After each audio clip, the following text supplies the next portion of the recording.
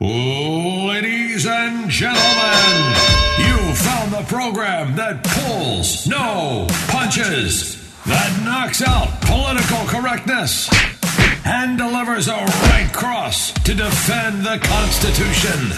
We call it Fighting Words. And now, entering the ring, retired infantry colonel, trial lawyer, and fighter for truth and justice, Kurt Schlichter.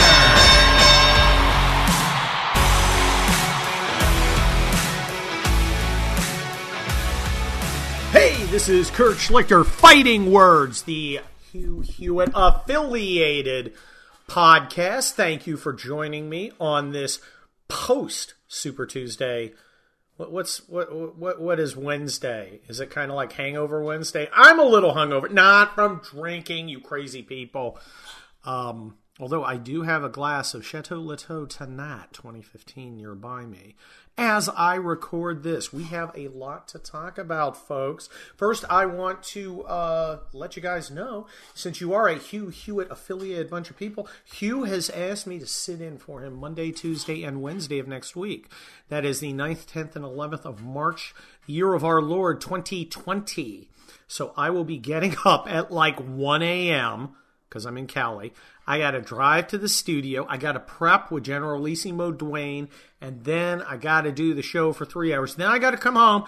Then I got to work because I'm a powerful and noted Los Angeles trial lawyer, as well as senior columnist for Town Hall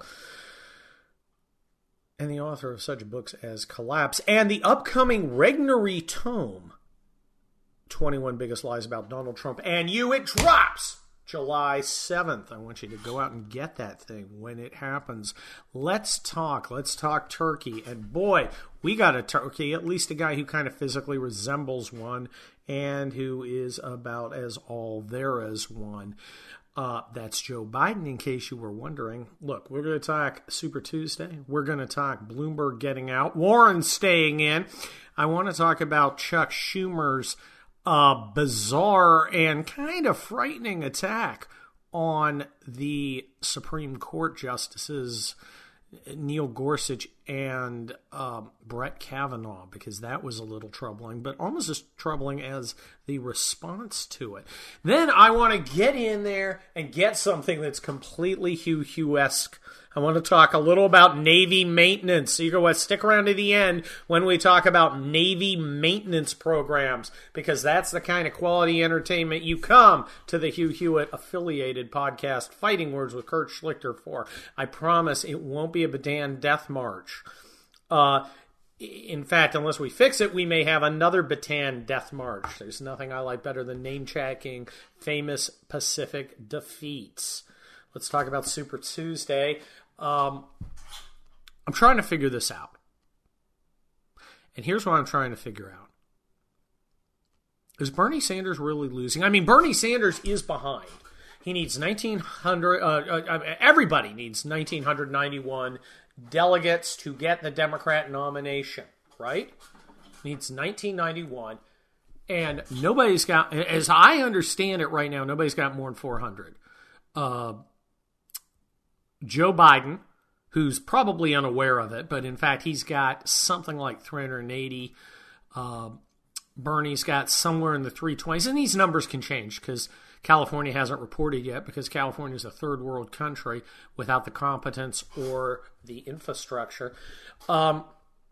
So we're not even, me and the fancy math, we're about a fourth of the way, nobody's more than 25% towards the, and closer, 20% of the number of delegates that they need. And the media is already proclaiming Joe Biden terrific. We got a Bidenomics, a tsunami of Joe going out to win this thing. He's already won. Why are you even fighting, Bernie? It's over. Is this a triumph of hope over experience? Because the election's not done yet. I mean, we got some huge states. We have Florida, Pennsylvania, New York. None of these have been heard from. All of these are potential Bernie Sanders wins. And yet we're being told that Biden has won. Why are we being told that?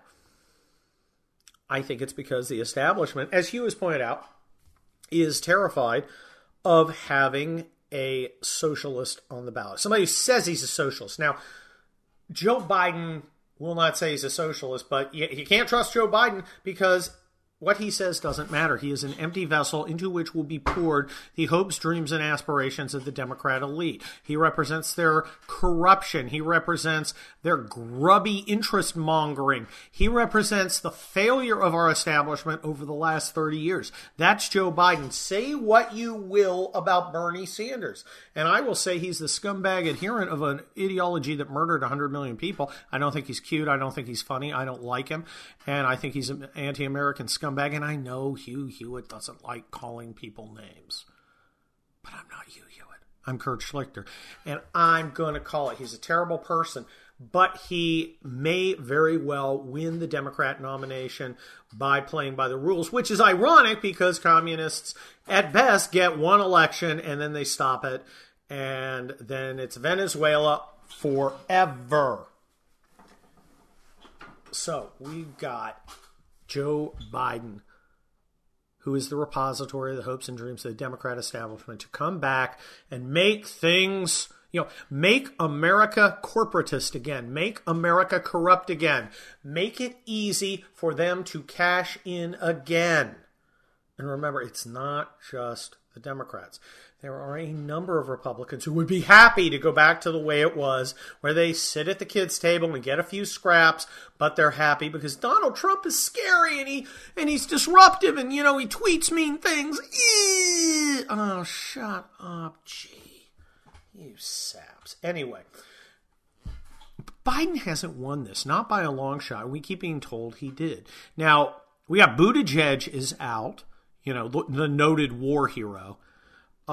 Look, I know what it's like to have gone to a war zone and not done anything heroic. I literally ran a heavily armed car wash in Desert Storm. And there's nothing wrong with that. I did my job. I did it well. I took care of my people. Buttigieg, by all accounts, if you put aside his insane number of photographs of him posing with his M4, he went and he did his job. Okay, great. You just don't, you're not Audie Murphy. Okay? You're not even Murphy Brown. You're just a little dude who looks like Alfred E. Newman, and you're annoying, and stop bragging about it. So I was not unhappy to see him go. I know Hugh likes him because long ago he actually came on Hugh's show. It would have been very smart if he kept coming on Hugh's show and showed he was something different than a slacker opportunist. But I don't think he was. Again, Hugh Hewitt would not say those things because Hugh Hewitt's a polite guy. I'm not a polite guy. I had my polite list removed in law school. Anyway, so Buttigieg is out. He's supporting Sanders. Not Sanders. Oh my gosh, what am I saying? He's supporting Joe Biden, of course. Amy Klobuchar is out. She's thrown her last binder at an intern. She is out. She's supporting Bernie Sanders. Beto's come back. Where was he? The furry. He's supporting Joe Biden. Everybody's supporting Joe Biden. And I think Elizabeth Warren is supporting Joe Biden. Really? What? She's still in the race? Bloomberg is dropped. Now, Bloomberg's supporting Biden, too. But this the unhappy halfling has quit the race. $500 million spent, and all he's got is the most delegates in American Samoa.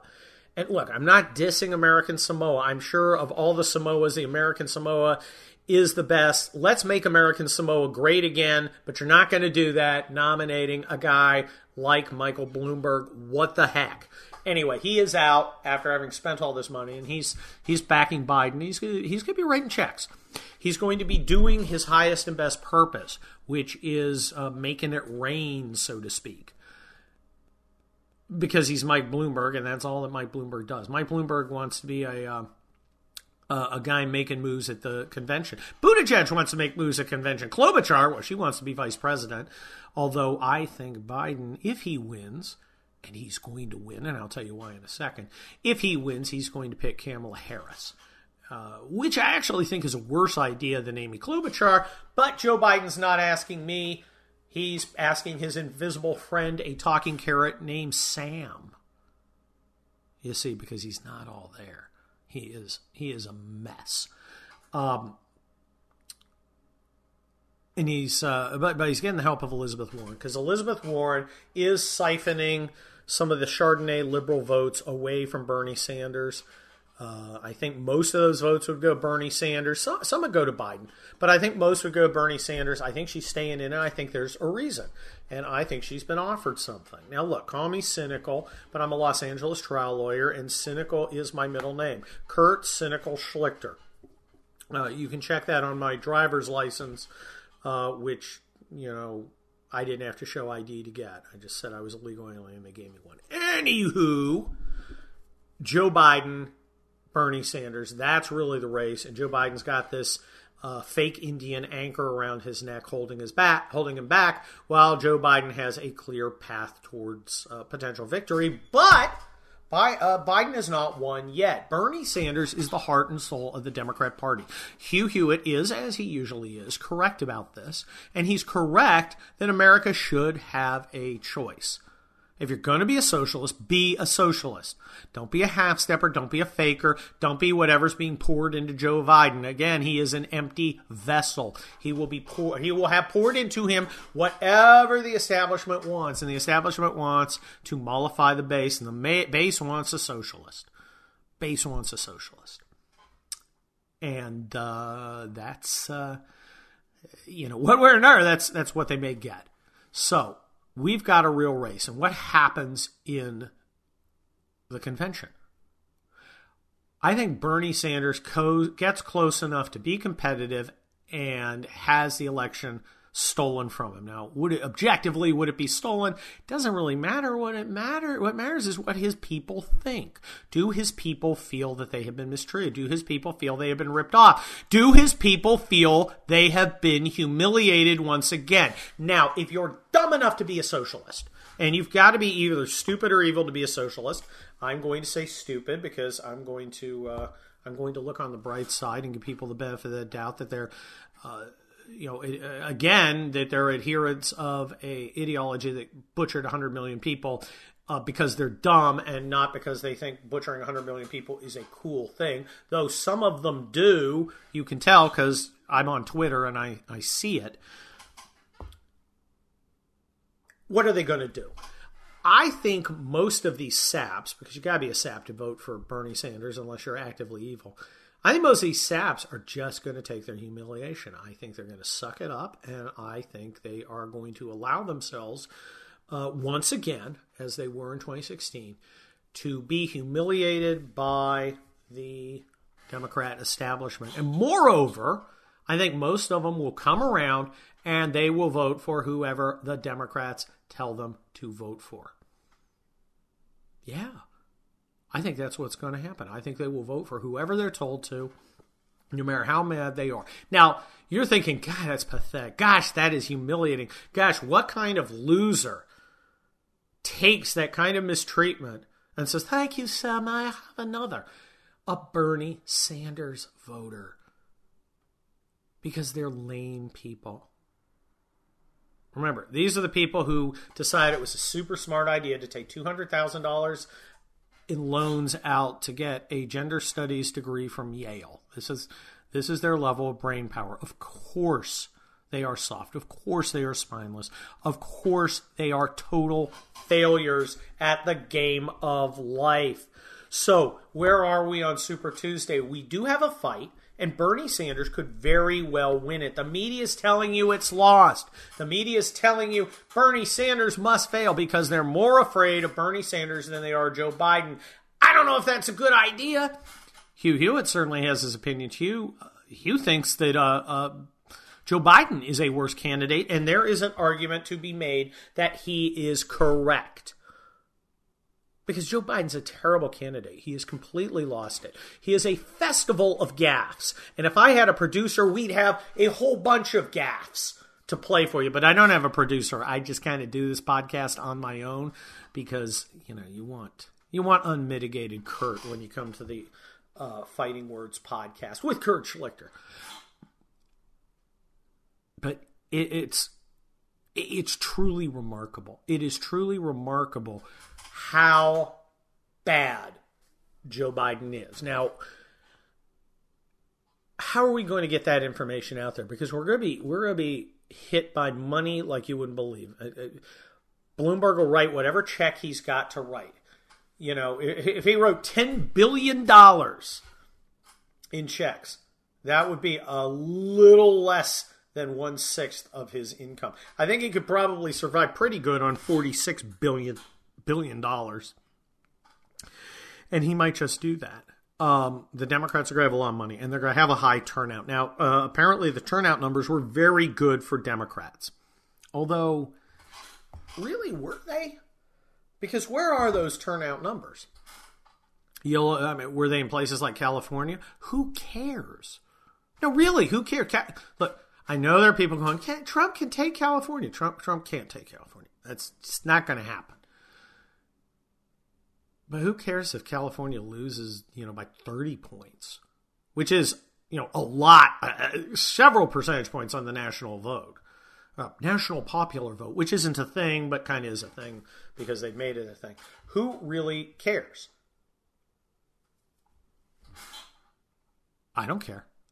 I don't care. I don't care if Trump wins through the Electoral College again, because the Electoral College is how you win the presidency, because this is America and not Vox.com. Biden is a bad candidate in a lot of ways. And one of his problems is that he's like a chameleon. He's going to adopt whatever whatever surface and texture and color he's next to, he's going to adopt that. If it's plaid, he's plaid. If it's bright yellow, he's bright yellow. And if he's around the global warming nuts, he's going to tell you, I'm going to stop fracking and put 100 million people out of business. How's that going to play in places like Pennsylvania? I know he's just have a beer with me, Biden. Not anymore. He's talking about putting hundreds and hundreds of thousands of Pennsylvania families into poverty. He said it. The tape is in the vault. You think that isn't going to be an ad? You think, I'm going to put Beto in charge of guns. You think that's not going to be an ad? What he said to get the Democrat nomination is going to come and bite him hard in the places that matter. Let me tell you something, New Yorkers. Let me tell you something. Dude, Californians, you don't matter. You're nothing. You don't matter. Not at all. Not even a little. Again, if Trump loses by 50 points in each of them, so what? Sad trombone sound. Wah, wah. Doesn't matter. Interesting stuff going on, though. We had some congressional races in California. Now, I've been paying attention to one. Remember Katie Hill? That was the thruple gal. She had that horrible picture of her sitting on a chair at a hotel, and she wasn't wearing clothes, and it was rather appalling. That's a swing seat. She won it very narrowly. There's a Democrat in there, and it's essentially AOC. The guy who won the race for the Republican was a guy named Mike Garcia. Mike Garcia is a Navy fighter pilot. I will have him on the Hugh Hewitt radio program next week. Great guy. Got him on my cell phone. I talk to him every once in a while. He's a good guy.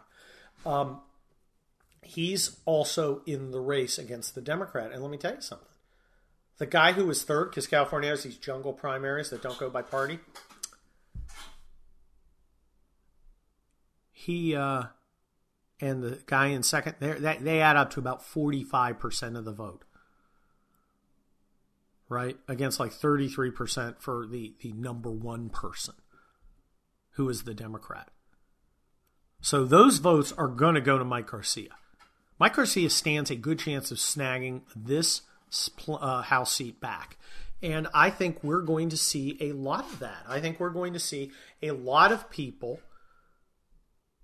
in these swing districts that went for the Democrats in 2018 because they said, well, I want to work across party lines and bipartisan problem solving and blah, blah, blah, blah, blah. And all they did is end up voting for impeachment and all the other garbage that Nancy Pelosi made them. And I think we're going to see Republicans come back. I think we're certain to take the House if Bernie Sanders is nominated. I think we are likely to take the House if Joe Biden is nominated. It's battle by battle, though. It's seat by seat fighting. Got to get in there. Got to be tough. Got to hustle. But we're doing it. It's all under the radar. You're not seeing it. Not yet, at least. But you will. Sean Parnell out in Pennsylvania, 17. Selena Zito knows this guy. Sean is a ex-Army guy because Army guys are the best studs in the world, says the Army guy. And he's going after Connor Lamb, who's a Marine. I won't hold that against him. I'll hold these Democrat sap against him. Then I'll hold these Nancy Pelosi's puppet against him. I'll hold that he ran as a moderate against him and votes pretty much down the line with AOC. I'll hold all that against him. And, of course, this is outside of Pittsburgh. This is where my ancestors came from. That's why me and Selena Zito bond, because we all had that Monongahela Valley thing going on. Me and my genes, she's still there. Anyway, these are just two examples, Mike Garcia, Sean Parnell, of potential candidates who can snatch back, I won't call them stolen seats, because the Democrats want them fair and square, but we can steal them back fair and square. So I think we're looking at that. I think we've got a really good chance. It's up to Trump. It's up to Trump to draw the line. It's up to Trump to say, this is the record. If you're against me, you're against economic prosperity. If you're against me, you're against ending ridiculous wars. If you are against me, you are for going back to the old relationship with China, which reminded me a lot between the relationship of Zed and the Gimp in Pulp Fiction. I'll let you work that out in your head. It's not a pretty scene. So, cautious optimism going forward, even though the mainstream media is going to do everything they can to get Joe Biden in because they think he's the best chance of Trojan donkeying in the kind of liberal regime that they want to return. I am unconvinced. I think he's going to do terribly. I think we're going to win. A lot of people going, no, Trump's done okay. The politics of failure have failed, says Kang or Kodos of The Simpsons. That's a pretty heavy and deep reference. I'm not even going to go there, but, if you get it, hey, more power to you. All right, let's talk about Chuck Schumer. Chuck Schumer today goes out to this pro-baby killing gathering as the Supreme Court considers a Louisiana law that basically means abortion mills have to meet the same medical standards every other medical clinic has to meet. Admittedly, most medical clinics are concerned with saving lives rather than snuffing them out. But anyway, so he says, Gorsuch, Kavanaugh, you aren't going to believe the hit you're going to take if you vote to support this law, this Louisiana law. We're going to get you. It's very threatening. He's very threatening. He's so threatening, John Roberts actually, and John, I know he's a friend of his, but I'm not a big John Roberts fan. I think John Roberts is soft. But John Roberts actually wrote, you can't be threatening people. And, of course, Trump tweets about it. Lawrence Tribe actually says, no, you can't threaten judges, Schumer. What does Schumer do? Now, if Schumer wasn't a horrid mollusk, he would have gone, oh, my God. Hey, everybody, gosh, I looked at the tape. And that really looks bad. I didn't mean to threaten anybody, but boy, it sounded like, and there's no place for that in politics. I want to apologize to Justice Gorsuch and Kavanaugh. I'm not contributing to things by throwing that kind of vitriol in, and we should all move forward, and I hope you accept my apology. And that actually would have been a good thing. Did he do that? No, he doubled down. He's like, well, I didn't do it. I know it's on videotape. I know what I said. But I was really talking about the Senate GOP. Yeah. I mean, I didn't mention them. I mentioned the Supreme Court justices. But you know what I mean, because lies and garbage, and that's pretty much what Schumer spews, and in fact is. I find it very annoying. Not that he's hostile, not even that he's aggressive. I don't mind hostility and I don't mind aggressive. I am not a fan of civility as a thing, as a concept, as a guidepost, because I don't believe it exists to preserve debate. I believe it exists to stifle debate on the non-establishment side. And you can tell because the news media did not go crazy over this. Imagine if Donald Trump said, "You'll pay a price. You won't believe how hard you'll get hit." Sotomayor and Breyer and Ruth Gator Binsberg, Ellen Kagan. You won't believe this. You'd go nuts. You'd have every Democrat out there screaming. You'd have every media guy going to Republicans. Do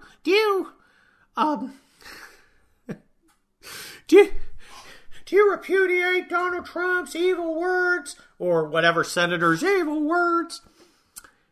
And that's not happening here. There are a few people. Lawrence Tribe stood up, and I am not a fan of Tribe, and I think he's losing a step too. But I think he was absolutely right in criticizing Schumer for it. And he said, look, Schumer's my friend, but he's absolutely wrong on this. And okay.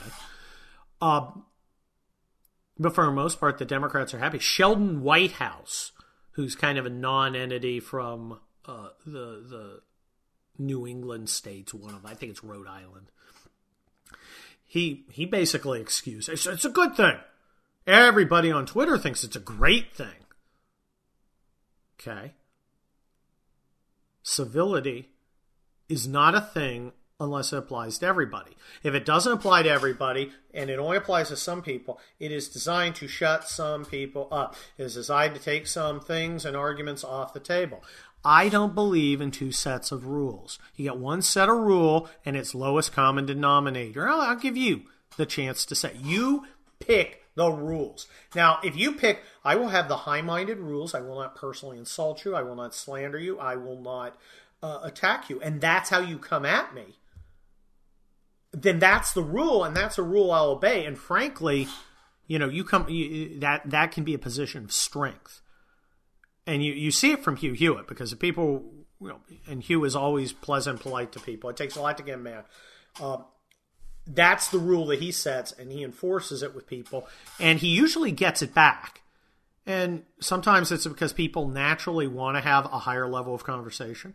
Sometimes it's because you just look stupid if somebody's being classy and you are unclassy. But if somebody starts off, and again, I let the other side set the rules. You tell me how it's going.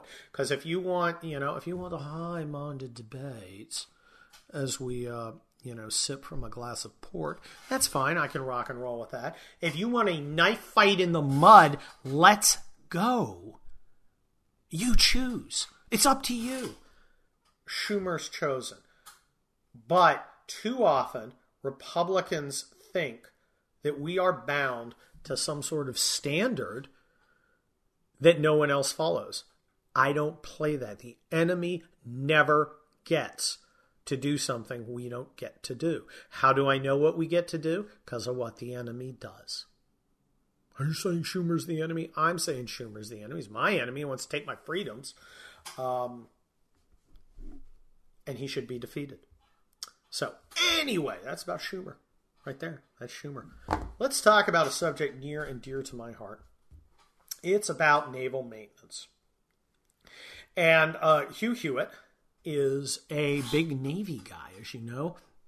Looking at the 355-ship Navy, which the Navy apparently has scheduled for, 2047. 2047. We're going to go up from 280 ships to 355. Lot to accept there.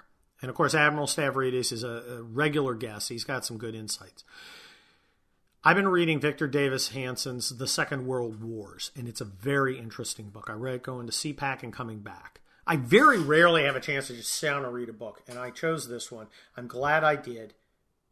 it's not exciting in the way you might think. It's not a lot about throwing grenades and jumping into foxholes and shooting your M1 Garand. A lot of it is about production capacity, strategy, and choices on weapon systems. There's an old saying in the military, amateurs study tactics, professionals study logistics. The American way of war is to win through logistics.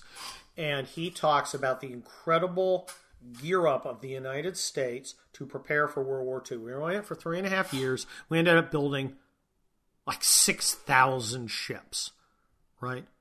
We need to build 75, and it's going to take us 27 years. Ridiculous. First of all, I gotta say, if I was the president and I said I want a budget that gives me 355 ships, and my Navy secretary showed up with a budget that did not give me 355 ships, I would have a new Navy secretary. This has two important events. It gets an obstacle out of the way and sends an important message to the rest of the commanders that I, as the commander-in-chief, when I say something, damn it, I'm serious. And you're going to do it, or your deputy's going to take over for you as you go and distribute volleyballs at Elmendorf Air Force Base outside of Nome, Alaska. Do you read me? So, we're taking way too long to build ships, but we have another problem.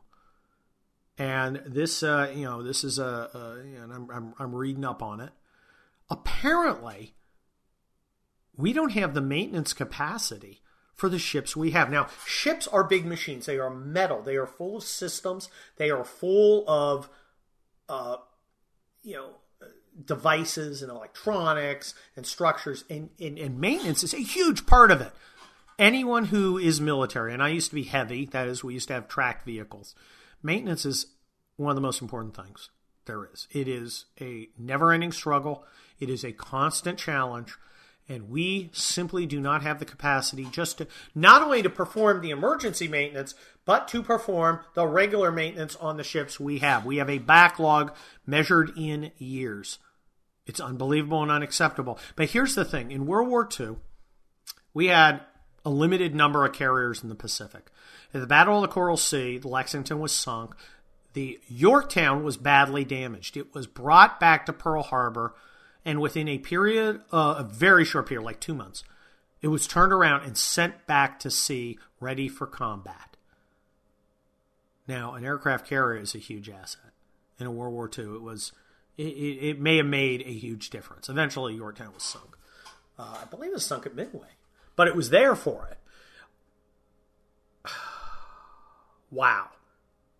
What happens now if we get damaged? We can't handle the ships that are damaged now. What happens in a war when the Chinese start sinking or when they start damaging our ships? Sinking, it's a kind of a moot point. What happens when they start damaging our ships? We can't fix them. We can't even do the maintenance we have. And we certainly can't do the miracle we did with the Yorktown. We need that capability. A proper maintenance program is a combat power multiplier. A bad maintenance program is an anchor that will drag you to the bottom. So, look, I know I'm an Army guy. My family's all Navy, though. But I'm going to channel Hugh Hewitt here. I know that new ships are sexy, but there's nothing sexier than an additional dry dock that can do preventive maintenance and emergency repairs. That is sexy. That is combat power at the commander's fingertips that otherwise wouldn't be there. And here endeth the lesson. And here endeth this episode of Fighting Words with Kurt Schlichter. Look for me again next week. We're going to be doing this on a regular basis, and I hope you'll join us. I'd love you to go out and look at my town hall columns every Monday, Wednesday, and Thursday. The one on Wednesday is for the VIP members only. You can use the promo code KURT to get it. You can listen to my unredacted podcast at Town Hall VIP. That one is where I am not necessarily FCC compliant. So you may want to check that out. I want you to check out my books. My newest novel is Collapse. You want to go get that. And I certainly hope you'll join me March 9, 10, and 11th, next Monday, Tuesday, and Wednesday, as I guest host for the great Hugh Hewitt. I will be in touch. Talk to you soon. Kurt Schlichter out.